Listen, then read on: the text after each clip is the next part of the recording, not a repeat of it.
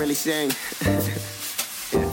La la la la la la la la la la la la la la la la. Yeah. You're listening to the Sports Blog New York podcast. My name is Peter Kennedy. I am your host. The Sports Blog New York podcast is on iTunes, Apple Podcasts app, Google Play, SoundCloud, of course on sportsblognewyork.com. Don't forget to hit us on Twitter at SportBlogNYC or my personal Twitter at PKennedy with 2 Ys. But joining me today, last week you were just an interviewee. Now you are the co-host of the Sports Blog New York podcast, Gabe Allen. I told you I wanted to have you back for the draft, and now you're here. We have so much to talk about NBA draft this week. First off, how excited are you for this draft? Well, I'm excited. I'm moving up in the world, co-hosting now. Yeah. All right. One and done. All you needed was one interview just to get it off the schneid, and now you're officially co-host. And I don't even feel exploited. This is awesome. That's because we pay the big bucks over here. Yeah, babe. Gabe, I know we were just talking before we started recording that, we're recording this on Monday night, and if we waited any other days, I might have gone crazy. I might have flip-flopped a lot of my ideas because the more I read, the more I watch, the more I think, the more I second-guess myself. So I'm happy we're laying this down on the track now. But before we get to the draft, I have a very important question to ask you, and it could be the chip that really changes the draft, or it could not really play a role until free agency comes around. But, Gabe, putting you on the spot, first question out of the gate, will Kawhi Leonard be traded by the end of Thursday night? I'm going to say no. I'm going to say the Spurs are going to be patient and let it play out. I don't know. For some reason, I just can't imagine a world where Kawhi Leonard is not a Spur quite yet. So I'm going to say no. What do you think? Well, first, let me ask you, is your no with the mindset that Pop is not giving up yet, or that the Spurs think they still have a chance to reel him back in, or do you think they're just waiting to make sure this package is the right one for them? Well, I think probably a little bit of all three of those. I mean, a healthy sprinkling of each of those, probably. Yeah, it's really tough, man. I mean, you think about the possible people who can trade. It's 2, Sacramento, they're a wild card. But I just can't, I can't imagine Kawhi and his group saying, yeah, we'll leave San Antonio to go to Sacramento. That's not happening. If you trade for Kawhi, it'll be a waste because he's not going to resign there. The same thing with Memphis, who's looking to make some moves possibly. And I look at these teams who have actual assets in regards to draft night. None of those teams feel like the team that Kawhi is going to want to stay with after his last year of the contract. And that's really where I agree with you because I just don't think the Spurs are rushing this one. I think we've learned enough about the Spurs in our lifetime that they don't mess around. They don't just make split decisions. They're well thought out, and they're a smart organization. They're not going to make a trade just to make a trade. So it seems like we're on the same page with that one. But you think anybody besides who do you have that would make a run at him that might have a decent shot besides a Cleveland, Boston, maybe Philly? Well, I think the Lakers have a chance for sure. I just know that there's been rumblings of the Spurs not wanting to trade him into the Western Conference, which I totally get to a point. I get it to the point of, you don't want to be facing this guy over and over again, but also you got to take the best package. And if the Lakers have the best package, you do what you got to do. That being said, I think the Celtics could put together the best package. I don't think they need to, and I don't think they're going to. And that's because I think they have that much faith in the Jaylen Brown, Jason Tatum combo that they don't even need Kawhi Leonard, if that sounds not that crazy. It's crazy to say out loud that a team doesn't need Kawhi Leonard, but, Jaylen Brown, raw guy out of college, much further along in his first 2 years than Kawhi Leonard was. So, I mean, this guy seems like he wants to be a star, Jaylen Brown. Do you really want to give him up now? No, I don't think so. But to me, I think those 3 Eastern teams, because they have picks, I just think that, the Lakers, with all due respect to their young pieces, I think the Spurs, if they're going to trade Kawhi, I think it's going to be for draft picks. I think that it's going to be guys that they want to draft and have right from the start. I don't know why exactly I feel like that, but I don't know. It just seems like they're not. I don't feel like they're going to be trading for a player that's already been in the league for a year, even. I could see the Grizzlies being a candidate solely based on the fact that their owner thinks they're still a really good team. So I could see the Spurs just Ooh, I'm here for that. Ready? I'm here for some. Okay, yeah. Ready? Shoot that grit and grind into my veins. I'm here for that. Let's go. Exactly. So the Grizzlies want to do two things. They want to compete right now, and they want to get the hell rid of Chandler Parsons. So the Spurs spitefully send Kawhi Leonard to Memphis, and they actually have a pretty good team. But the only way I see that actually happening is if Luka Doncic is available at the number 4 pick, because I think the Spurs would absolutely be elated to grab Luka Doncic in this draft somehow. Yeah, I know we've been hearing the a lot of doubt about Doncic, but I just still have a hard time seeing him fall that far. But yeah, I think you're right. That would probably be the guy. Obviously, I mean, I'm going to shout out Jaren Jackson Jr. if he's there at 4. I think that's just as good a move for the Spurs. But the likelihood, I don't know, is probably very low. And then what else is Memphis going to – because, I mean, if you're taking on Parsons, if the Spurs are taking on Parsons, they're going to want more than number 4, presumably, for Kawhi Leonard. Oh, yeah, I hope. I don't know what else they have in terms of – I mean, Donte Davis is a decent backup big. I just don't know what they have in terms of what they can give up. Dylan Brooks is – Yeah, I was going to say, Dylan Brooks feels like he could work for the Spurs. Yeah, I would just wonder, like, if another team could top that offer. Or if at that point the Spurs are going to say, we'll just be patient. I think that's the most likely scenario, and I haven't really thought this one out yet what the Kings or Hawks or Grizzlies can offer, but it's in the realm of possibilities. It's in the realm. But without further ado, Gabe, I think it's time for us to get into our draft talk. So this is the Sports Blog New York podcast NBA Draft Special. It's one of my favorite times of the entire year. I mean, I sprinkle in NBA draft nuggets into episodes in like December because I just can't get enough of these guys. Whether they're playing in college, whether they're Luka Doncic across seas, playing in Eurobasket, which we got to see Luka play in. It's a really exciting time, and it's one of these moments where you could have two very, very different opinions about the same exact guy. We watch the same games, the same YouTube clips, and we could think very differently. So, Gabe, without further ado, I want to start off with you because you are a member of the SportsDaily.com, specifically of the Lottery Mafia. And you and your fellow co-host from the Lottery Mafia did your mock draft podcast, and you had let me say this. You had what is presumed to be quite the hot take to kick off that mock draft. So I want to go to you first, and I want you to explain yourself on who you think is the number 1 prospect in this NBA draft. Yeah, so I mean, I think a lot of times we just get set into some kind of thinking where, okay, these are the top 2 prospects in the draft. These are the top 3. These are the whatever. You have like some kind of idea of these are guaranteed to be the best guys. When, like, I don't know, just people need to be a little bit more open-minded. A lot of times you realize a guy like Giannis slips. You have whatever, Embiid slipping to 3, Michael Jordan slipping to 3, lots of great players slipping out of that top 2. So you have this conversation, Ayton and Doncic, and I think, those 2 guys are definitely worthy of the hype. Great players. I would throw Jaren Jackson Jr.'s name into the ring, especially with Phoenix being at that top pick. He had the worst defensive team in the league last year. I think he's a guy that is a perfect modern center. And to me, a lot of times he's a perfect example of a situation that you see in college with scouting a lot, which is his stats weren't that great last year, his per game stats. But if you're looking too much at stats, then you end up with, and let me preface this by saying that I'm not saying that any of the big men from this year's draft class are going to be Jahlil Okafor, but when you start looking at stats too much and per game numbers, then you end up with Jahlil Okafor over like Miles Turner or something. So, or you have Devin Booker slipping to the 13th pick or so on and so forth. The point is, a lot of times we get too bogged down in per game stats, and we need to look at what these guys are doing at a certain level and what's going to translate to the next level. And to me, most of what Jaren Jackson Jr. does is going to translate, at least I think. So, I mean, I think right now it's a hot take, but defensively, I think he's far ahead of Ayton. Maybe I'm underselling Ayton, and maybe I'm a little bit too high on Jaren Jackson. But to me, I see a lot of Kevin Garnett on that end. And then the stuff that he does on offense, hitting threes, attacking closeouts, and diving to the rim and finishing.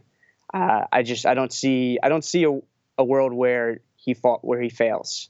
I feel like he's got star upside on both ends. So I think he's a pretty safe guy, and I also don't buy the narrative that he has any less of upside than any of these other guys. He's actually younger than any of these guys that are at the top that are in this conversation.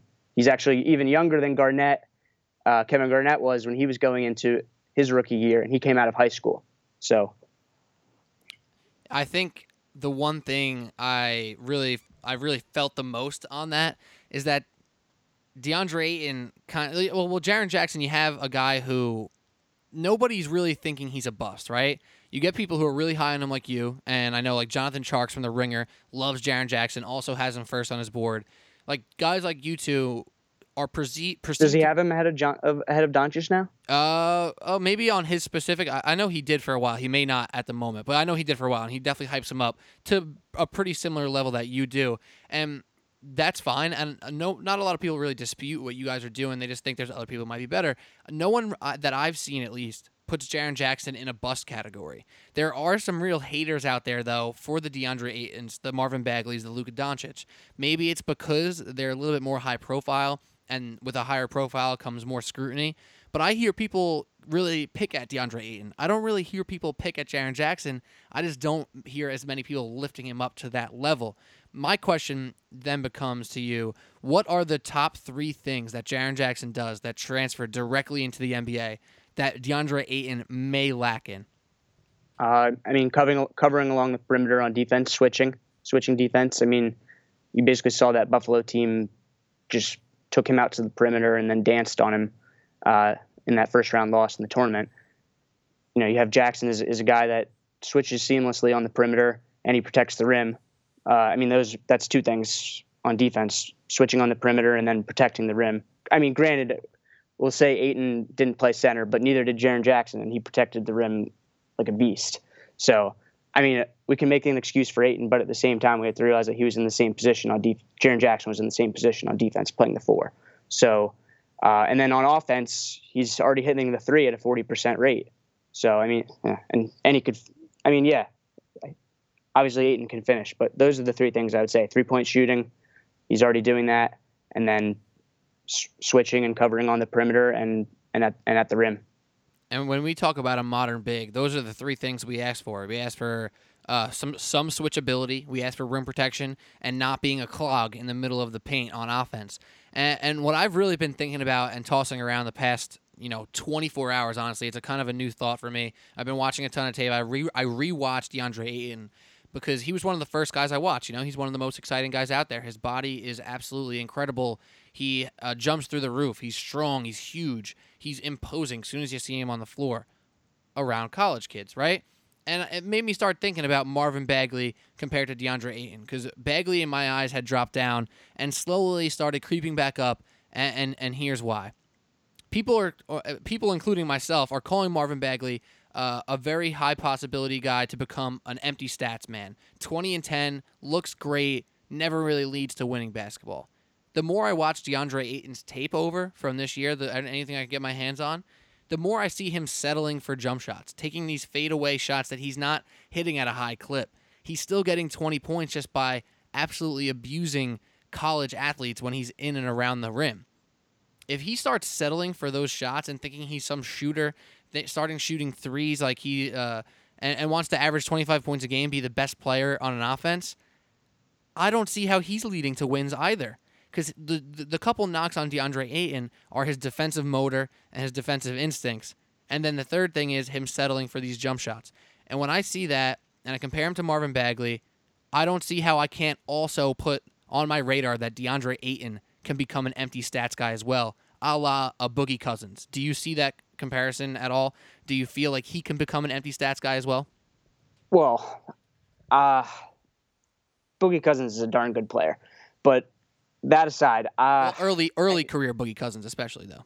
Yeah, I mean, to me, I think that's a pretty high projection for him. The guys that so here are my projections. Here are my comps for those guys. I'll ask you what you think of them.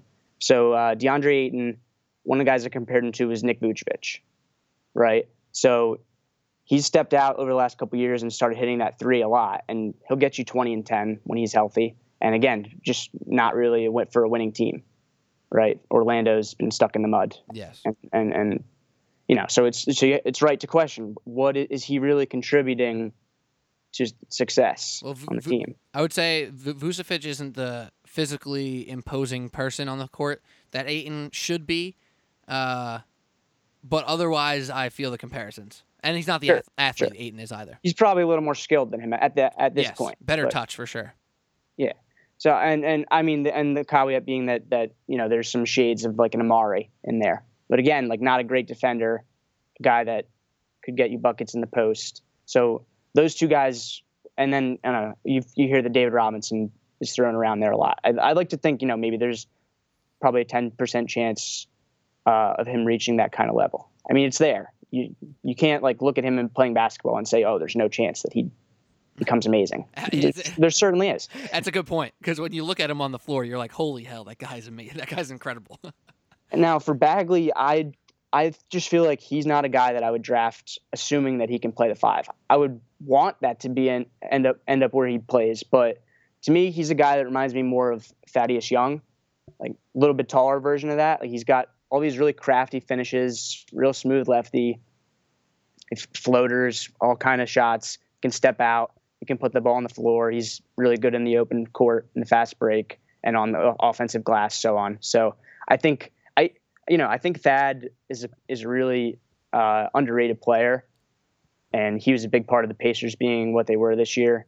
He hasn't ever been a guy that's put up a lot of stats, but he's been a guy that's gotten better every year. So I think just the problem is again, like the higher echelon comparison for him is like Chris Bosh in my mind, anyways. If he ends up being really good on defense and settles in as a 5 and really kind of fulfills his potential, I think there's again, like 10%, maybe more. I don't know. I go back and forth on those two guys, but I could definitely see either one of them being kind of a hollow stats kind of guy. Is there one of those two that you favor? I mean, to this point, I think whether it was groupthink, encouraged by groupthink, or whether it was my own thoughts, I was just saying DeAndre Ayton was a better prospect than Marvin Bagley. But in the past 4 or 5 days, I've really been starting to even those two guys out. And I watch Marvin Bagley, and the fact that he literally is so afraid to use his right hand really, really scares me. I mean, in all the games I could find of him on YouTube, I saw him go to his right hand once, and it was ugly. It was really, really bad. And I'm afraid that at the next level, too many players are smart enough to know he can't use his right hand, force him to use to take tough shots with the left, and he seems like the guy who will force it. What really scares me about Marvin Bagley, and this is going to sound messed up, is that if he lands on Sacramento, I think he's screwed. I think he's literally screwed. I don't have enough faith in that team to lead Marvin Bagley to become a good all-around player. I think he's a Rookie of the Year candidate, and to be quite honest, if I had to put money on it, I'd probably put my money on him to become Rookie of the Year. I don't know what that means in year 5. So I still kind of lean DeAndre Ayton. I can't get past the physicality of him. But my number one pick is, without a doubt, no question, Luka Doncic. Yeah, I mean, Luka's great. I mean, I'm not here to talk trash on Luka. I just think for me, at the top of the draft, if I have a chance to grab a guy that can be as good as Jaren Jackson's going to be on defense, I think he's going to be on defense and also be a high-level contributor on offense. There's just not a lot of centers that have that kind of potential. Now, how about this question for you? Rank fits. So go through DeAndre Ayton, Marvin Bagley, and Jaren Jackson for their career specifically. Where would it be best for them to land? Okay, so yeah, I put out an article last week that got some positive feedback and some negative feedback. So that means it must not have been terrible. Must have been okay. And filled with hot takes, of course. And so pretty much not every big man, but if most of the big men at the top of the draft I had ahead of those two guys. It was kind of the idea was to combine the mock draft with a big board and find a happy medium where not so much a happy medium, but more so kind of who I think should take who in the draft, and so that everyone can work out well in their career and the teams will work out well. In my philosophy, I just think that fit is something that's really undersold. So I actually had them going 8 and 9 to Cleveland and New York with the idea being that Ayton would kind of step in as a hopeful franchise player for Cleveland. Maybe playing alongside Kevin Love, at least as long as he's there. And then New York grabbing Beasley. There you go. grabbing potentially the next Michael Beasley. Maybe he's going to turn out to be a little better than Beasley, even though Beasley's come around a bit late, and maybe he's going to, have the last laugh in terms of his career. So you had DeAndre Ayton. You think his best fit could be Cleveland, and you say Marvin Bagley's best fit can be New York. Now, because this is the Sports Blog New York podcast, I must ask, why do you think Marvin Bagley would fit well with this roster in New York? Well, I think at that point it's who's left on the board and what like that team should do. So this at that is point, a best case scenario draft. The point is, I have these guys dropping. I don't think that Ayton is a great fit, as for any of these teams ahead of him. You put him. We'll go down the list. Chicago, you put him with Markin, and he did a lot of trash talking of Markin. I'm sure they can get past that, but he was going on about how Markkanen played the outs, wanted to play on the perimeter, and that's why Arizona wasn't good the year before. So they'll have some good practices in the beginning of the year if he goes to Chicago. Not going to happen, but does Bobby Portis step in now? That's the question. Yeah, exactly. So I don't think that's a fit defensively. I think that's a disaster. Orlando, I just did the Nick Vucevic comparison. Dallas, I think Ayton, Rick Carlisle will be pulling his hair out, what's left of it. Memphis, if you can trade Gasol, yeah, but this is a guy, Ayton, again, he has really high expectations of himself with good reason.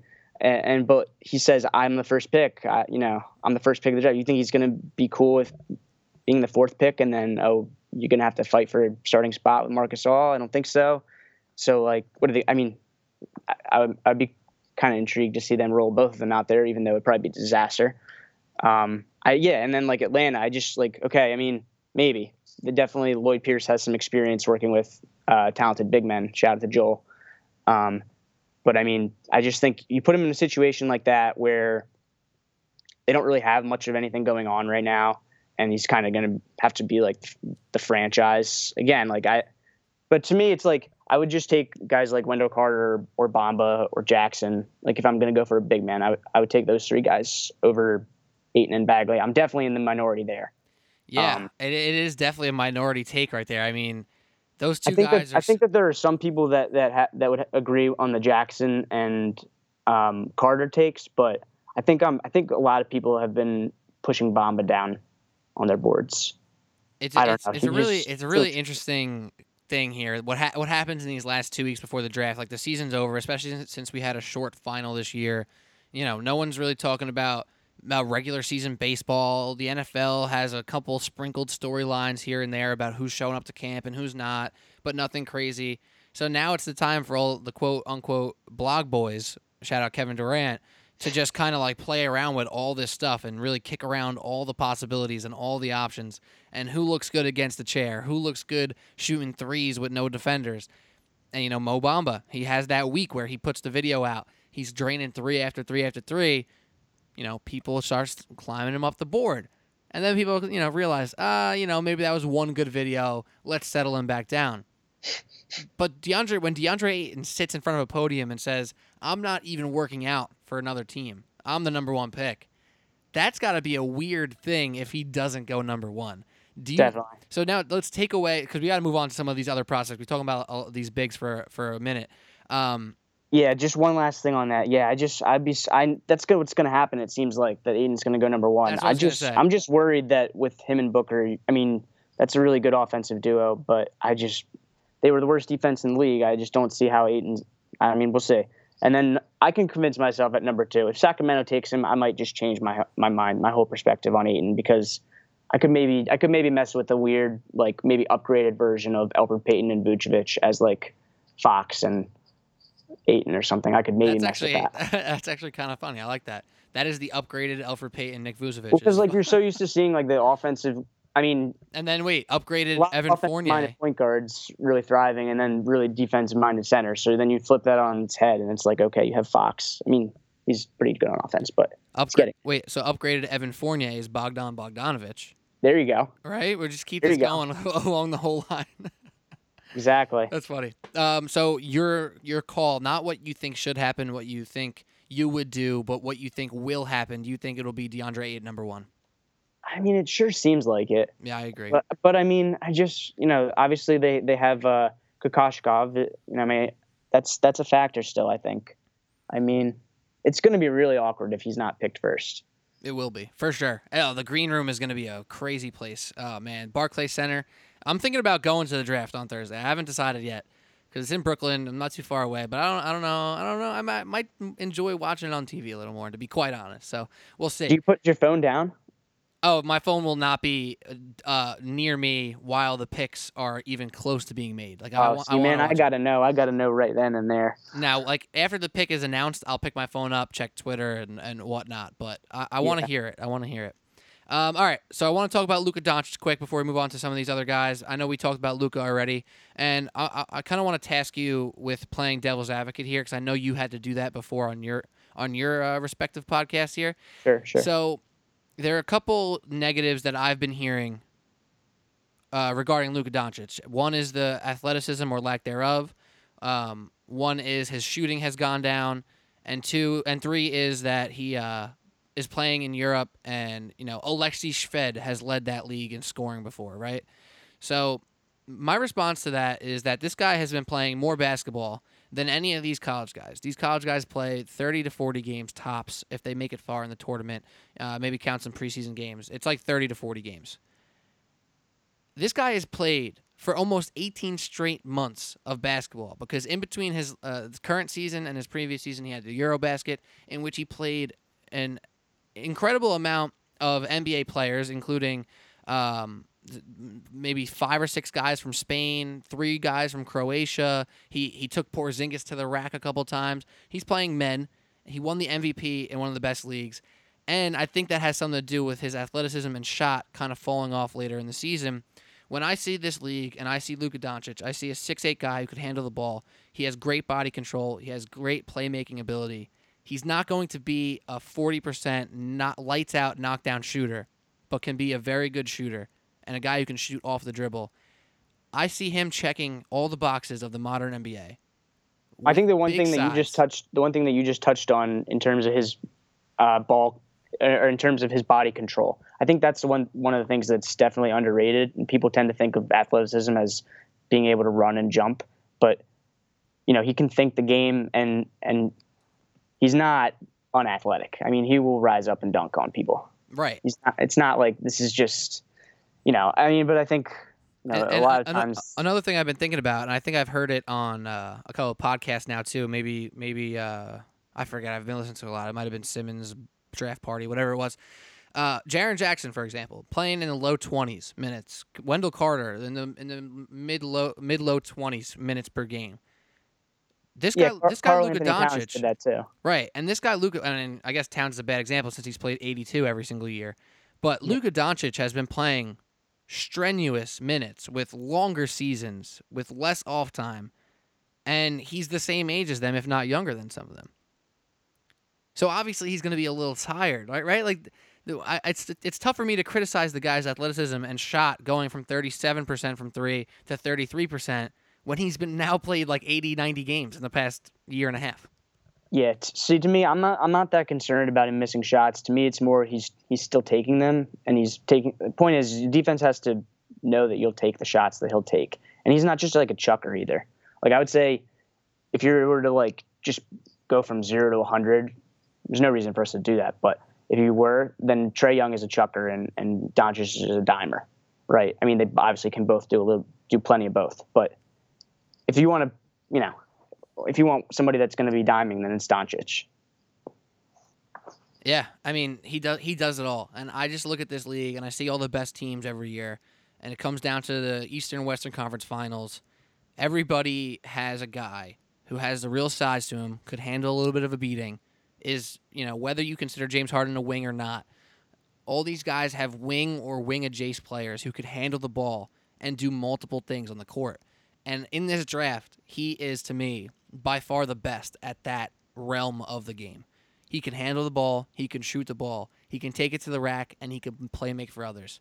Defensively, there are plenty of players, maybe James Harden being one of them, who don't live up to the hype of being an average defender even sometimes. I could live with that. I can live with him maybe being a little slow on defense if he's averaging, 18 points, 7 rebounds, and 6 assists. So, I don't know. I think Luka Doncic is my surefire number 1 pick, and I'm going to be very interested to see where he goes. Yeah, I can definitely live with Doncic as a number 1 pick for sure. I have him number 2.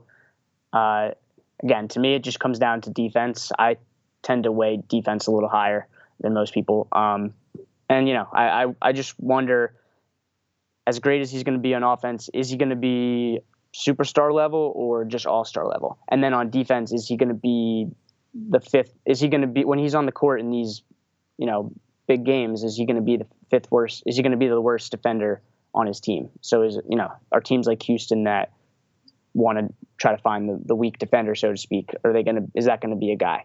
The only other concern I have is diet. Man, the guy eats like trash. But then again, we all did when we were that age, right? You could kind of hope that, once he makes it over here, his pro NBA training staff doesn't allow that to happen. Yeah. I think he's going to be really good. I think he's one of the guys where I don't think it really matters much where he goes. He's going to be a good player. All right, so we've talked about DeAndre Ayton, Marvin Bagley, Jaren Jackson, and Luka Doncic, a little bit about Mo Bamba. Is there anybody else in this lottery, or maybe later, I don't know, that you could really give a chance to become the best player in the draft? So anybody in the 5 through 12 range that you can sincerely see becoming the best player in this draft, and why? Yeah, sure. I'll give a shout out to his Zhaire-ness, Zhaire Smith. I just think his game screams star, especially if he really figures out that jumper. I like that because he has some insane athleticism. Yeah, and again, he's a guy that thinks the game, plays the game unselfishly, does the little things. I'm a sucker. I'm just a sucker for some of the things that he does. He's a guard type of guard forward playing as a big man and has all these big man skills. So part of it's just a little personal bias, but I think it's definitely in the cards. Yeah. Let me stop you there before you say another guy. I'm assuming this is going to be a real trend on Thursday night, whether you're watching some sort of live feed on the Yahoo feed or the Ringer feed or watching live on ESPN. There is going to be the who is the Donovan Mitchell of the draft, right? There's going to be that Donovan Mitchell comparison. Zhaire Smith is definitely a candidate. He's 6'4". He didn't really prove to have all of the jump shot touch in college, kind of like Donovan Mitchell. He has the athleticism. He can finish with both hands around the rim. He can dunk on people's heads. If he shows up in Summer League knocking down threes, it's going to be like, oh, did we miss on Donovan Mitchell again? Zhaire Smith is definitely a candidate. Mitchell, I think, was a lot better 3-point shooter, but it wasn't something that he was really being asked to do, and he wasn't doing it that poorly. Smith, that is, he wasn't doing it that poorly. He was really good on the spot up, right? Very good spot up jump shooter. Right. Smith. It just wasn't. It just didn't seem like a. I don't know. I don't see him playing the kind of role that Mitchell does, especially not right away, where he's like running the offense and like just making stuff happen like that. I think he's more a guy that, at least I would like to see him kind of be built up like a Kawhi, where he's, kind of more affecting the game on defense right away. And maybe you have like a spot for him in the corner, not really maybe running a ton of plays for him, or like, maybe you get him some high post looks and get him screening and stuff, get him involved with like off ball action, stuff like that. So I don't know if he's like going to be a guy that like has the ball like that. To me, I don't think there's really that guy out there that has like, that's going to be anything like Donovan Mitchell. I just think that's just so rare. I remember, I forget who wrote it, but CBSSports.com had Lonnie Walker as their Donovan Mitchell of the draft. He's a guy who basically wants Bruce Brown of Miami, who's also in this draft, probably a second rounder or late first guy.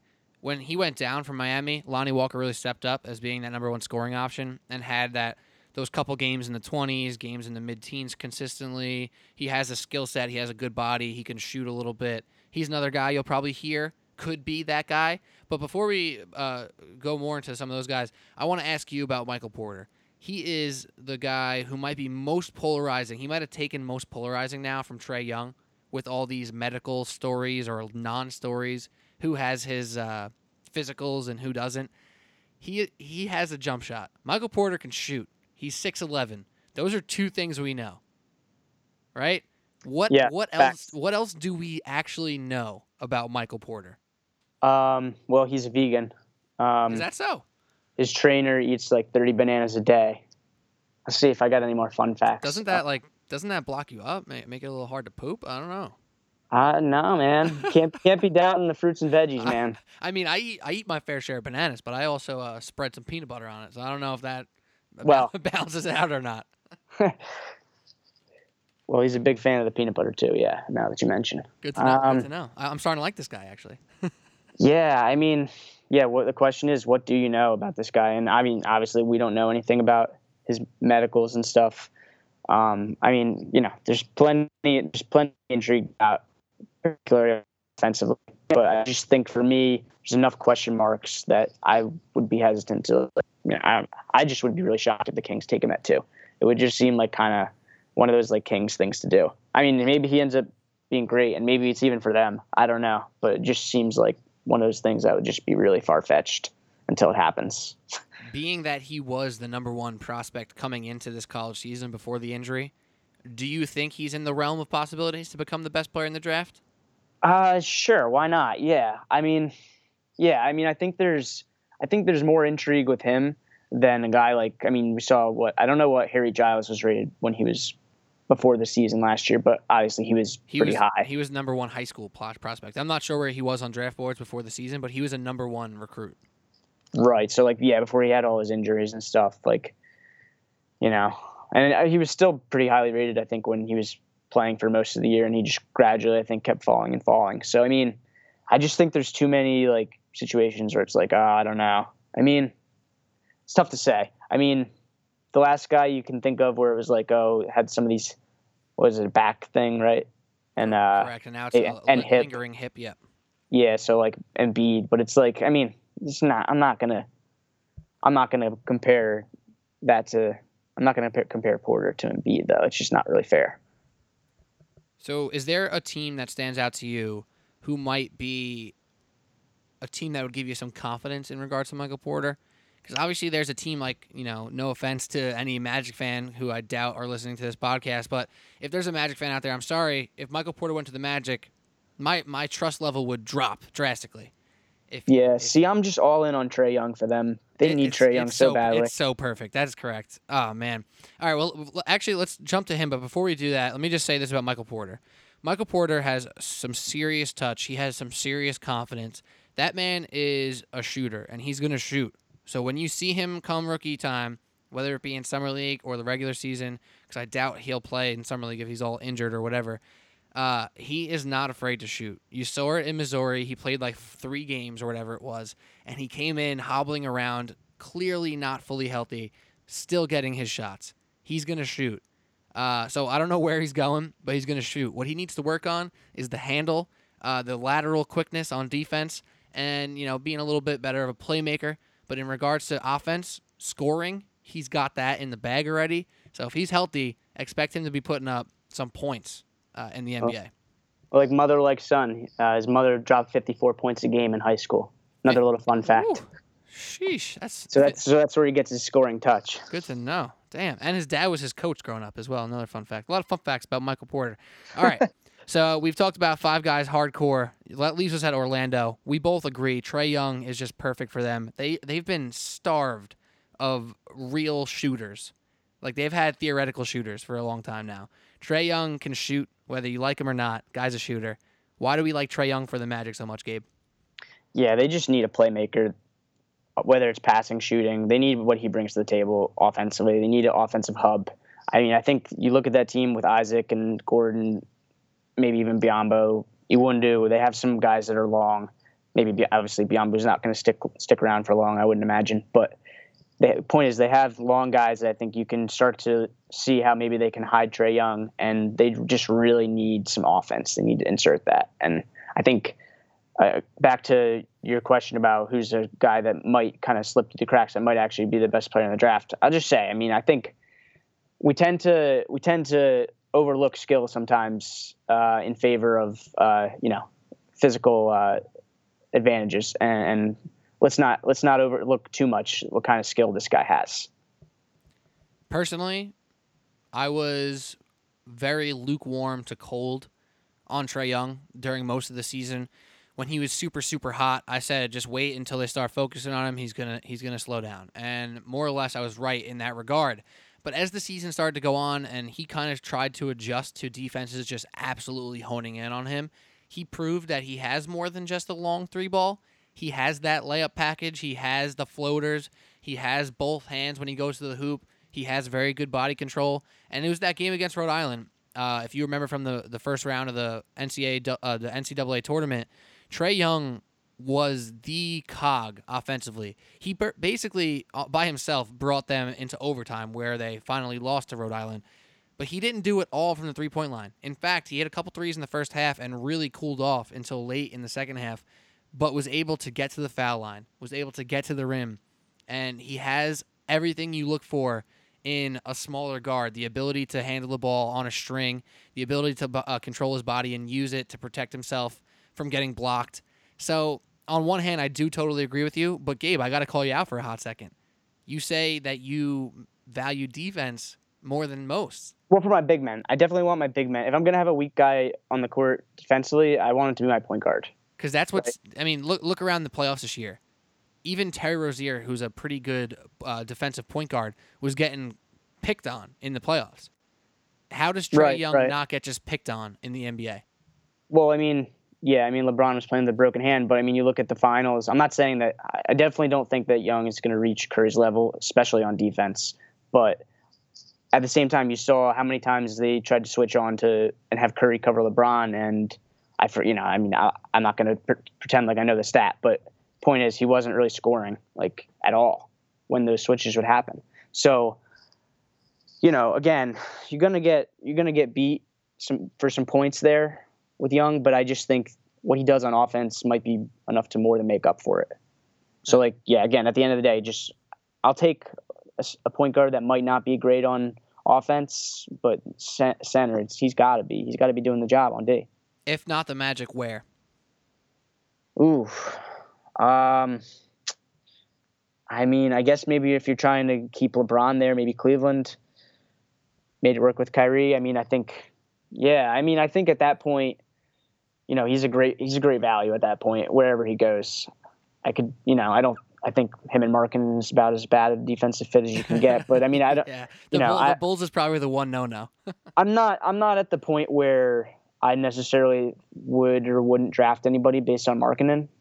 I mean, he's a good player, but again, is he going to be a guy that gets played off the floor, being a bigger guy that doesn't play much defense? Guys like that don't really stay on the floor very, very much in the playoffs. I mean, you look at a guy like Ryan Anderson or $18 million for nothing from Ryan Anderson. Yeah, $18 million to get torched as soon as he enters the game. They're completely different players, so I mean that's unfair. But I don't know. I do think it's worth wondering what kind of player Dirk would be if he were entering the league now. And obviously, I think Markkinen has a long way to go to really deserve to actually mention in the same sentence as Dirk. But yeah, the Dirk thing is just too easy. I mean, it's just come on, anybody I'm surprised Mo Wagner, who's a second-round pick, isn't getting Dirk comparisons right now. You know what I mean? Yeah. So you just can't with the Dirk thing. All right, let's keep this thing moving. I want to touch on this last big because he's the last big probably in the lottery, maybe outside of Robert Williams, who will be much later on, and that's Wendell Carter. Wendell Carter Jr. from Duke. I'm very high on this guy. I think he's a very surefire pick to be a 15-year NBA player. I think this guy has many tools that are transferable, whether it be touch, finishing with both hands, rim protection, passing, prove the ability to play next to somebody like Marvin Bagley, who's a versatile athletic big. A lot of those rebounds, when I was watching Marvin Bagley's tape, came via the box out from Wendell Carter. He seems like a great kid from all the reports. What do you make of Wendell Carter, Gabe? Yeah, I'm in on Wendell Carter too. I think he's a great fit for a team like Dallas that, Carlisle really just wants a center that's going to do his job and and make sound decisions and be there to protect the rim, which I think Carter can do, and he can slide his feet on the perimeter. So again, this is a big man type of model of player that I'm going to tend to be favoring over these other guys. But just to touch on another point, I think Robert Williams and Mitchell Robinson are definitely two guys that could sneak into that lottery picture. You said obviously Rob, but it's the Robs now. Right. Oh, Robert Williams and Mitchell Robinson. Yeah. I see. I don't know much. I'm going to be quite honest. I don't know much about Mitchell Robinson. Isn't he one of the reclassified bigs? He wasn't in college this year? Well, yeah, he was going to be at Western Kentucky, and then it was like a weird thing where he just, he didn't end up playing for them, basically. Like, long story, but very long story short, he just didn't play. But he's still a first-round pick, most likely. Yeah. So Wendell Carter Jr., I once got into a little bit of a Twitter scuffle that I didn't mean to get into. I don't know if you're familiar with Jason McIntyre, Fox Sports 1, The Big Lead. Oh, geez. All right. Right, so yeah, I'm actually, I like his work for the most part. He put out his mock draft before the NCAA tournament, his like too early mock draft, and I actually really liked it. I thought it was interesting. I thought he had some really good points, but there was one thing that stood out to me that was crazy, and he had Wendell Carter going about 18th or 17th or something like that. Yeah, So that's pretty crazy. It was in the middle of the college season, and this is the rest of the story here. So I respectfully replied to him. I said, I really enjoyed that mock draft. Just one question. I've seen Wendell Carter top 10 in every mock draft. Like, why do you have him so low? And he got a little defensive about it. Basically, he did say though that he didn't look at other mock drafts to make his. He did his from scratch, which I really respect. And he goes, who has them top 10? Why would you take a traditional big man where the traditional big man is actually getting faded out of the league or whatever he said? And I was basically saying, well, actually, he is a skilled shooter that just isn't given the opportunity and has been shooting more and more as the season gone on. He can use both hands. He protects the rim. He's a good passer, yada, yada, yada. And now he's obviously a top 10 pick almost across the board from every draft I've ever seen. And then one day during a Duke game, Jason McIntyre, like a week or two later, comes at me on Twitter and says, after Wendell Carter airballed like a mid-range jump shot, he said, "What's your man doing now? Like, this guy can't shoot." So man, I definitely got in his head. I think a little bit. Just wait till he throws up his first air ball in the pros. He's gonna be coming for you. Hey, I don't care as long as he's drafted top 10. I was right. But does Wendell Carter fit the modern NBA? Because I think it's a no-brainer. Is there? Yeah, I think it's a no-brainer too. I think you pretty much hit the nail on the head in terms of I think he was a guy that was made to look a little more boring than he was. And it's not to say that Bagley's a bad teammate or anything, but again, you have Bagley kind of being the guy who operates on the perimeter, or you had Carter kind of they had a pretty good inside out passing game where Carter would maybe hit Bagley or in reverse. More often, Carter would be hitting Bagley down low from up top. So I mean, he's a good passer. He's good on both. He's a good defender. He can switch out to the perimeter. He can protect the rim. He can do pretty much everything you want on both ends of the floor for that position. I think the most obvious thing to me that makes him stand out is when you watch him play like a couple games when like Bagley missed and he was really able to show like more of what he can do. And Duke was playing a little bit more kind of small ball. My tidbit on Wendell Carter that I kind of came up with while watching film the past couple days specifically. Wendell Carter was there to make Marvin Bagley look better. Marvin Bagley was not there to make Wendell Carter look better. Yeah, facts. I would say that's true. So I know Kevin O'Connor on The Ringer put out an article that Wendell Carter, obviously not saying definite, but he made the case. I haven't gotten to it yet. Give me some spoilers though. Go ahead. Good read, but no, I mean it's in the title. He made the case that Wendell Carter will be a better NBA player than Marvin Bagley, more effective, better prospect, yada yada yada. And in that sense, I totally get that because all these rebounds, it's like the Steven Adams effect on Russell Westbrook. If you look at the box out versus rebound statistics, Steven Adams leads the league in box outs and is like middle of the pack on rebounds. Because Russell Westbrook's taking all the rebounds, but Steven Adams doing the dirty work. And I saw the similar concept there with Carter and Bagley. So where's your best fit for Wendell Carter Jr.? Yeah, I think I mentioned Dallas. I really like him in Dallas. So I don't think it's going to happen. I think, there's probably going to be somebody else that slips that they really like. Maybe a Jaren Jackson slips that far, or Doncic or somebody. I don't know, but I think he's a really good fit there. I don't know. Point is, it's not like he's not a sexy pick. At the end of the day, like he's definitely not a sexy pick. If you get too hopped up in thinking about like numbers and whatnot, sometimes that's when you miss though. I don't think he'll ever average more than 16 points. Yeah, and yet he might always be on the better team than Ayton or Bagley. And it may be all about fit. I mean, he may just get drafted to a better team, right? Like, who knows? He may get drafted to the Sixers and somehow fit next to Embiid, or just really back up Embiid, because Embiid isn't made to play 35 minutes a night. And he'll be super successful, and he'll be like Al Horford. We don't know. But, we see the Horford comparisons a lot. I like those. Justin Yoon for our site, for Lowry Mafia, put out a profile of Carter today, actually, and he had a couple interesting comparisons that I hadn't seen yet. The floor being Rob Lopez. Okay. And ceiling being Chris Webber. Oh. So those were two that and his reasoning being that, those two guys are a little bit better not defenders, rebounders than Horford. Right. It's a good point. I like the Chris Webber thing. Chris Webber seems a little bit more athletic in his day. So, yeah, he's a little sexier. He does a little more, he's got a lot more flair. But the concept is definitely there, for sure.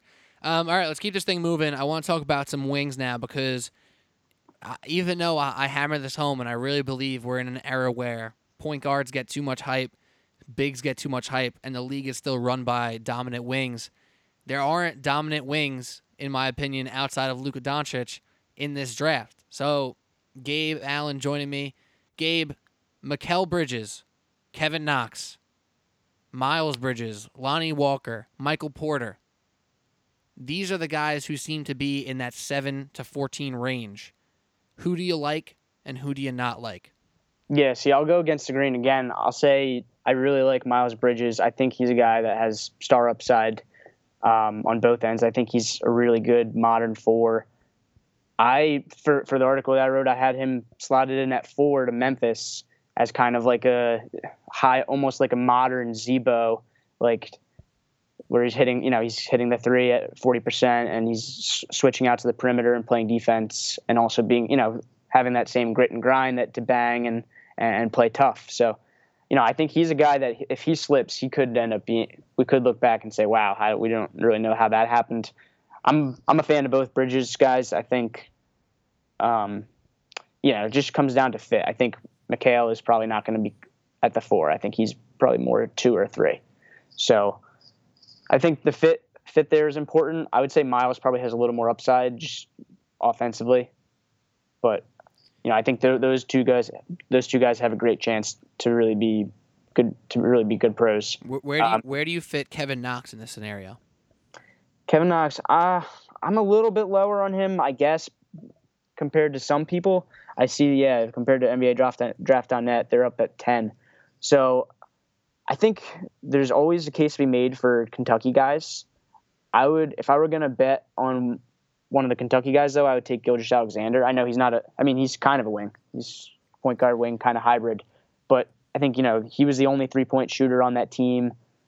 Who, Gilgeous-Alexander or Knox? Kevin Knox. Knox, excuse me. Yeah, so they pretty much used him as like a shooting guard.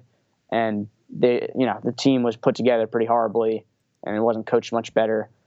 So, and you look at the recent years, guys like Devin Booker or whatever, that seems like there's always guys at Kentucky that kind of fall through the cracks.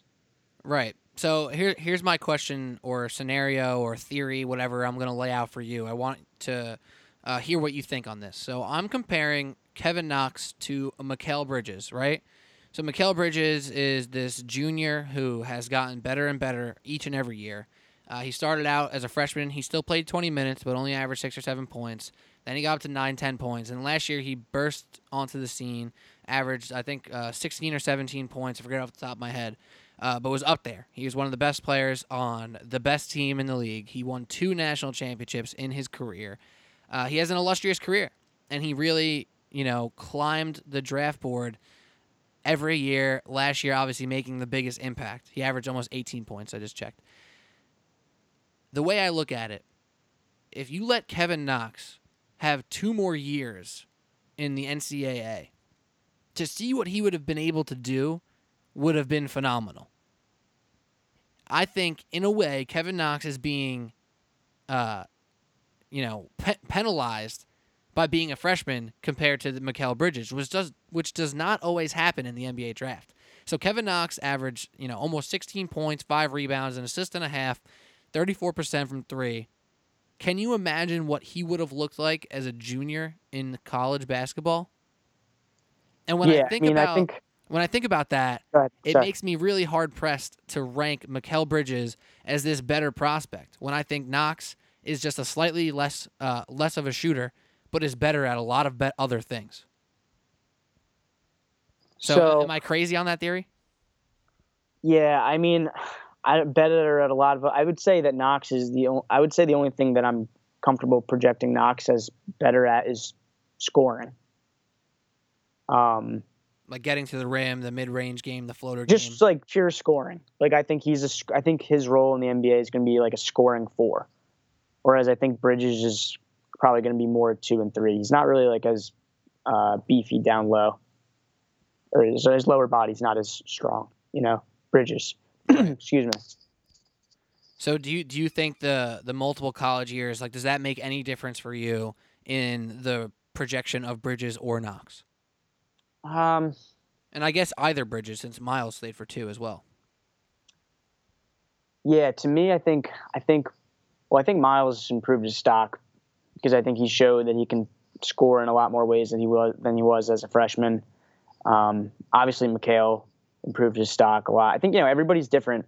I don't know that Kevin Knox would necessarily improve his stock if he stayed because the longer you stay, sometimes the longer the more people nitpick. It depends how much better you really get and whether Calipari puts together a roster that actually highlights his strengths, which obviously wasn't the case this year. Right, or at Kentucky, you always have the chance of being outshined by a new freshman. Right, yeah, exactly. You're basically expected. A lot of these teams, well, Kentucky and Duke, anyways, especially. It's like if you don't, and you're expected to be one and done, and then it's like if you're not going to the NBA, then it's like, well, we probably got somebody better coming in to take your spot. So. All right, so I'm at the point now where I need to ask you a very specific question, not about a specific player and where they should go, but quite the opposite. We've talked about maybe 11 or 12 prospects here, and we jumped over my New York Knicks. And this is the Sports Blog New York podcast, so I need to hear from you if these guys are off the board. So this is so far who's off the board. I'm going to do my best guess on who's going to be available for the Knicks here, and I want you to make the picks as if you were the New York Knicks, all right? Okay. So off the board includes DeAndre Ayton, Marvin Bagley, Jaren Jackson, Luka Doncic, Trae Young, Mohamed Bamba, and Wendell Carter. Everybody else is in play. Okay. Who do you take if you are the New York Knicks? I think I would probably go with Miles Bridges. Miles Bridges. I think so. Yeah, I think I would go with him over Mikal. Just I think he has a little bit more star potential on the offensive end, and I think he's a guy again like maybe Porzingis isn't a guy that you want to have play a ton of minutes at the center, especially during the regular season. But if and when the playoffs happen for New York, let's hope for your sake and for your listeners' sake. Thank you. Yeah. But I mean, yeah, I think Miles is the perfect guy to put down at the 4 next to Porzingis. So to me, then you have the front court or at least the 4 and 5 spots really figured out. You can kind of build from there. Who may you consider to be a bad pick for the New York Knicks? If you were the Knicks, or if you were a Knicks fan and you heard a name get called at the number 9 slot, who would you be like, ooh, I don't know about that one? Man, I hate to say it, but it might be Kevin Knox. I don't know. Be honest, man. Be honest. Let it rip. Let it rip. Yeah, yeah, that would really surprise me if Kevin Knox or Collin Sexton. Even as much as I would say I really enjoy Collin Sexton, but that would be really surprising to me. I mean, if the Knicks took Collin Sexton, that would basically peg Frank Ntilikina as a 2 guard. Yeah. Or a combo 2 guard where they both kind of combo. I guess, right? But they're both not great shooters. That's why there's not a lot of guys in this range where I would be like, oh, that's a bad pick. I think especially kind of the consensus for. I mean, I don't know. I guess I haven't really seen as many places with Knox so high. At 10 to me is fairly high. Well, Knox has been climbing in the folding chair workouts. He looks real. I think he looks really good in those. The Knicks have been linked to them as like very much so lately. Ian Bagley has been tweeting out a lot of things that the New York front office is into Knox. They're also into Lonnie Walker. Do you think Lonnie Walker is a huge reach at 9? I mean, definitely a reach, but huge or not, I don't know. Again, it's like I think you mentioned him before. I'm not sure if we really got to talk about him much, but he's a guy. I think he had a torn meniscus last summer. Correct. And he didn't hit stride till Bruce Brown went down with his injury halfway through the season. And so, again, this is a guy. But okay, so I actually have a report coming out on him tomorrow, and for the Knicks, yeah. So I might as well bring this up. So my comp for him is Iman Shumpert. Is it the hair? It's kind of a low end comp, I guess. Is it the hair? It might be, but. I mean, Shumpert wasn't a very good shooter in college. Obviously, he didn't really develop that as in the NBA, and that was kind of his downfall. But you had this really athletic guy, and he barely made it outside the lottery. I think like to 17, the Knicks had him at that year. Just to me, it's like that kind of archetype is a guy he's probably not gonna fall that far. I mean, it's a deep draft. Maybe Walker will fall into the 20s. But yeah, to me, I would be less surprised to see him fall into the 20s than to see him go to like New York or Philly at 9-10. Very interesting. Very interesting. All right, I'm just going to go on record because I feel like I need to do this, and I've been really kicking around who I think the Knicks should take, and I've been stuck, and I don't know if I'm buying the hype. I don't know if I've watched too many workouts against a broomstick. I think Kevin Knox is the pick for the New York Knicks. I like it. Followed by the Miles Bridges that you said, by the way. All right. I do like. All right. I was really close to saying it's Miles Bridges. But I like Knox. I think his shot is actually better than advertised. He was struggling with his shot earlier on in the year, and that 34% is a good 34 because it started lower. And that was the same thing with like Lonzo Ball last year. You know how Lonzo Ball was shooting 28% for a lot of the year? He ended at like 33, 34, which still looks pretty bad. But that means the second half was a plus portion of the season rather than all bad. So it averaged out to be bad still, technically, but it was a lot better towards the end. So I like Knox. I think his physicality is legit.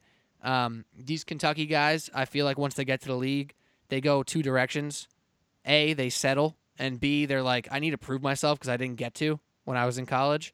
And I'm banking on Knox wanting to prove himself once he makes it here. But I would be very happy with Miles Bridges, number 2. Right, I like it. Yeah, I mean, we all want to be surprised, So I think it's always interesting when somebody kind of sneaks in the way Knox has, and maybe ends up kind of shocking everybody. All right, so Gabe, for you, I want you to predict who the Philadelphia 76ers are going to take, and then we're going to finish off on a couple last prospects we need to touch on the lottery. I'm going to say they go with Mikal Bridges. I think that's the boring thing that everybody's predicting, but it just seems too true. It's like too easy right there too. Yeah. It's just I can't. It's kind of like with Trae Young and Orlando. I just can't really picture anything else right now. Interesting. I'm gonna leave that one there because it's hard to disagree with it. So let's talk about these 2 point guards who are very, very expected to be lottery picks. That's Collin Sexton and Shai-Gilgeous Alexander. What do you like about Collin? What do you not like about Collin? And the same thing for Shai. Well, I think anybody who has ever played basketball or even watched basketball, you kind of have to love his spirit, Collin, that is. I mean, if you can't enjoy watching him get after it on defense, then I'm not sure we can be friends. I'll just put it that way. I think, this is a guy I'm definitely lower on the consensus. I think he's a first-round pick, but I think in the lottery might be really high expectations on him. And, I just think there are a lot of questions in terms of his shooting. He wasn't really a great playmaker in terms of his assist to turnover ratio. Didn't really think he averaged like 3.5 or something assists. Not that many assists. I would go Shai-Gilgeous-Alexander over him. I think he's just a more well-rounded player. I believe in his shot more. I think he feels the game a little bit better. He's longer. For me, I would be surprised if Sexton went ahead of Shai. Really? Just personally, yeah. I think from a personal ranking or what you expect might happen. I think both. Okay. I think both. More so personally. But I think Collin's a surefire lottery pick. I think Shai is 95% going to be a lottery pick with a chance to fall to like 15, 16. Well, who was it that was reporting to? Was it Stein? Mark Stein that was reporting today that Toronto is looking to move into like the top 10 or something to get him. Mm-hmm. Top 11, 10 or something it was. Or flip with the Clippers at 12, 13 as well. Right. Yeah, so I mean, I think they're, I think either one or both could be lottery. I think I would go with SJ if I had to pick one. Another thing, that I haven't mentioned too much on this podcast that I usually do, and I'm almost upset with myself that I haven't brought it up till now. It's important to note what these guys' career arcs might look like. For example, I think Marvin Bagley is going to hit, I think you probably figured this out by listening, but I think he's going to hit a high mark quickly, but there's not going to be a huge arc throughout the rest of his career. In the contrary, I think Shai-Gilgeous-Alexander is going to be a guy who comes into this league and is a solid defender, but is going to average 6 points and 3.5 assists and not really look like a spark on offense. But then by year 4 or 5, I see him becoming maybe a 15-point, 7-assist guy, very good defender for like the rest of his career.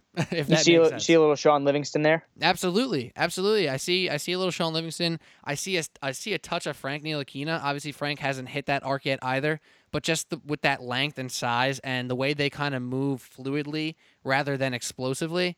So like you watch Collin Sexton and he is like flying all over the court. He's trying to dunk on people. He's up near the rim.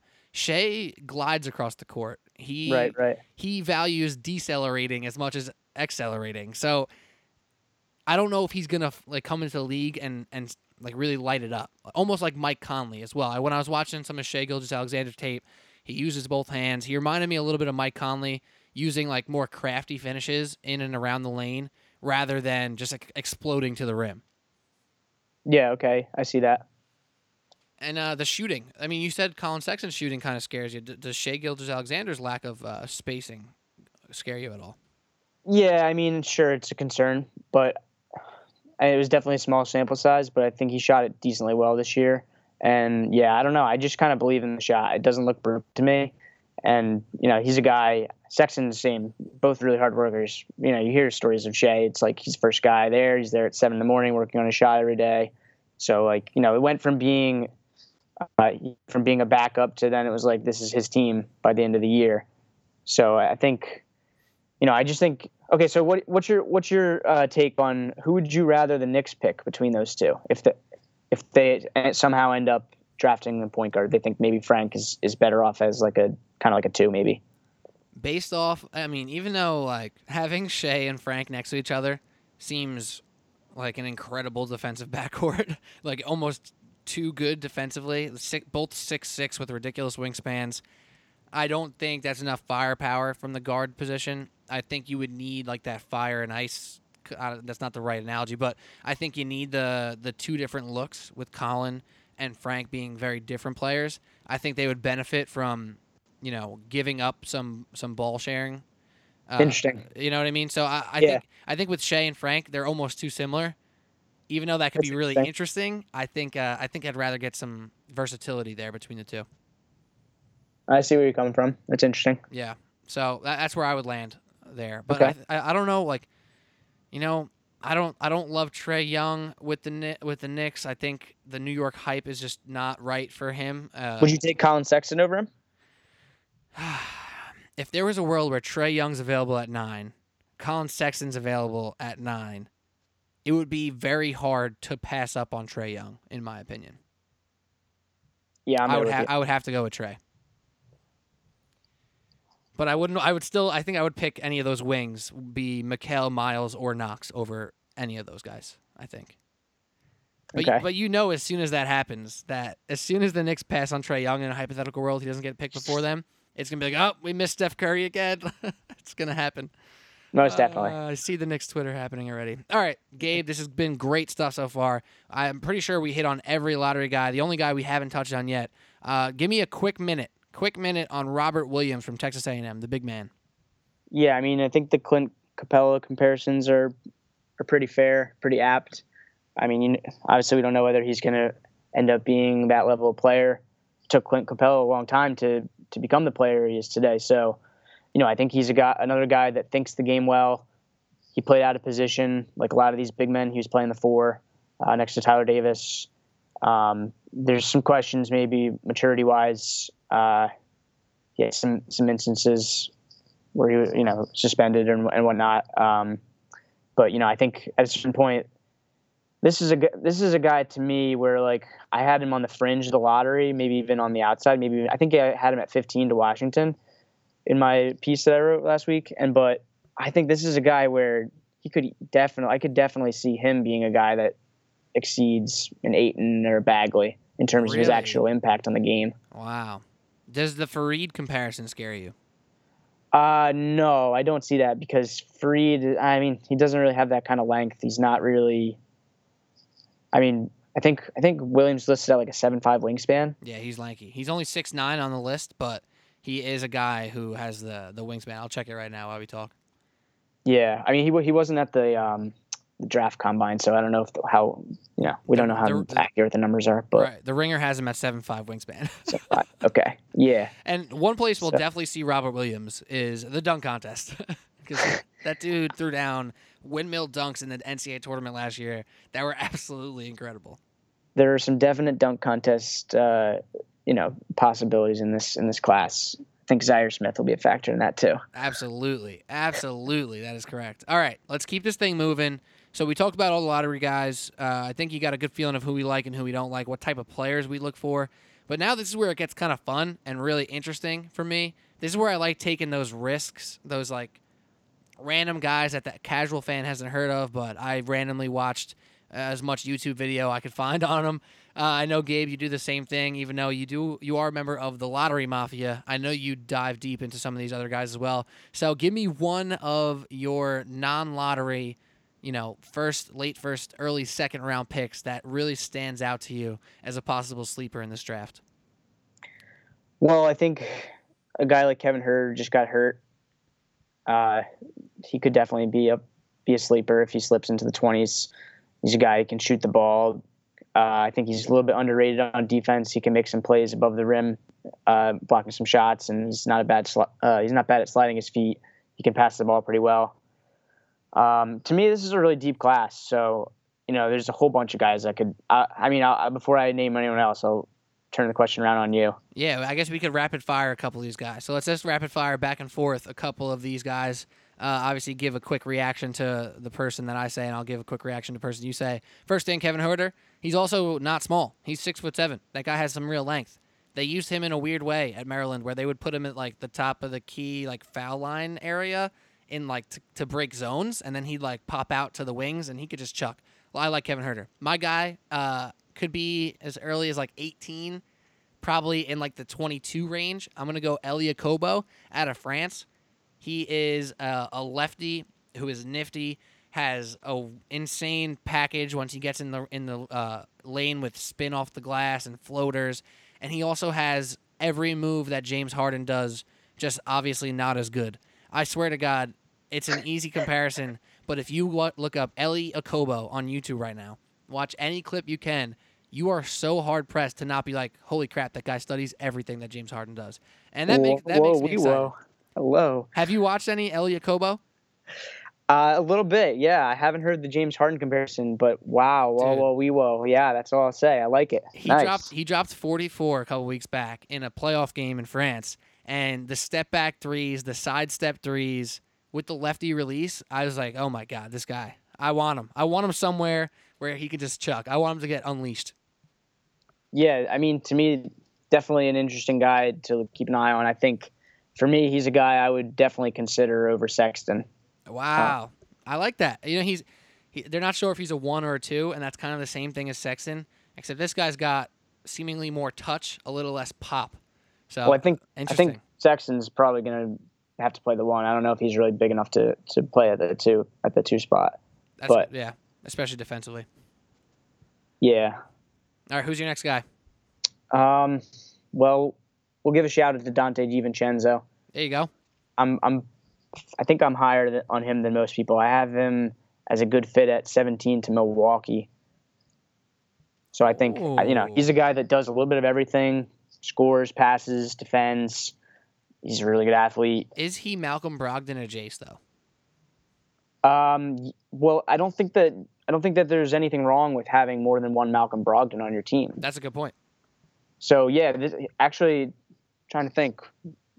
No, he wasn't a guy that compared him to actually. But again, a guy that can do a little bit of everything, Brogdon, and a pretty good athlete too. In terms of, he's pretty underrated in that regard. Sneaky athlete for sure. Yeah. So I think you've seen them in recent years, or at least last year. They drafted like DJ Wilson, I think it was, and trying to fill that 4 spot and kind of draft for position when maybe they just need to just keep loading up on wings. Like I think their better pick was in their second round with Sterling Brown. Yeah, Sterling Brown ended up making a good run into that rotation at the end of the year. I like DiVincenzo. Here's my thing with guys like him, and I feel bad doing this. Those flashes in the pan that come out in the NCAA tournament, not to say he didn't have a good season, but the people who kind of get that national hype at the end of the year always kind of scare me. I mean, whether it be a Frank Mason who has been in the NCAA for multiple years, or a freshman like him, or his teammate Amari Spellman, who seemingly burst into the draft conversation, on the NCAA tournament run, always kind of give me some pause. And I tend to just be a little bit cold on those guys. Even last year with Josh Hart from Villanova. Turns out he seems like he's going to be an NBA player for like 12 to 15 years. I was like wrong, and I didn't want to touch that because I wasn't sure if it was inflated by the Villanova system and their overall talent from a team standpoint. If that makes sense. It's probably unfair. It's kind of how I feel about some of these guys. Yeah, to me, I like that comparison. I mean, he was pretty much his understudy, Josh Hart's understudy. Right. So, I mean, that was actually one of the guys that I compared him to. Him and like a more athletic Matt Dellavedova, if we're going to go for the boring racial comparison. But yeah, like, I mean, to me, he's a guy, at least for me, this is a guy that I can totally understand your point about him getting all this hype at the end of the year. Some of it obviously deservedly so from that championship game. But to me, this is a guy where, like, I was watching him a lot during the year, and I was like, oh, this guy is really consistent, really does everything that you kind of want. And this is kind of a guy that I was like, oh, kicking myself. Why didn't you write something about him before the tournament? I feel that. All right, my next guy, I'm going with Chandler Hutchinson out of Boise State. He's a 6'7", 200-pound wing who is he actually a senior. He went through all 4 years. Yeah. So this year he was asked to be the main guy from a scoring standpoint for Boise State, and he answered that call. I mean, he averaged over 22 points, 23 points a game. He could shoot the 3-ball. He's big. He's got wide shoulders. He's not slow. I think his lack of foot speed shows up more on the defensive end, but from an offensive standpoint, this guy kind of has a little bit of everything. He can shoot the 3-ball. He gets in the lane. He's a smart player. In that 22 to 26 range, I think some teams could really use him. I'm looking at Portland, who, they have Evan Turner, but Evan Turner's inability to shoot the 3 crushes them. Just watching them can be frustrating. So any wing they can get their hands on who can put the ball on the floor a little bit and shoot the 3 sounds exciting to me. Is he the Kyle Kuzma of this draft class? That's actually not bad. I think that's not bad at all. He has some sneaky hops. I like that. Yeah, I'll give you that. Kyle Kuzma in this draft class. Chandler Hutchinson from Boise State. More of a 3 than a 4, but yes. All right. Who's your next guy? I'll go with DeAnthony Melton from USC again. Just another guy that we didn't see him this year. USC held him out, hoping to cover for themselves for all the NCAA things going on. And, just a guy that does a little bit of everything. We'll see whether that jumper turns into something that's reliable. We've only seen the shooting over chairs and stuff. But, he brings a lot to the table. He's got good size for a guard. He defends well. really good athlete. So I think this is from USC, DeAnthony Melton. So I think he's another guy who could kind of creep into that lottery range. And he's also, possible like early second rounder. So he's one of those guys with such a wide variation. And there's a lot of guys in this draft. I mean, the next guy I'm going to talk about can be as early as a late lottery to like the early 20s. And that's Troy Brown from Oregon. He is a lengthy 2-3 guard who can put the ball on the floor. He can finish all types of ways inside the paint. He's a strong finisher. His shot's a little bit weird, but overall, I like the jump shot. I think he projects to be at least a competent shooter, especially from like the corner area.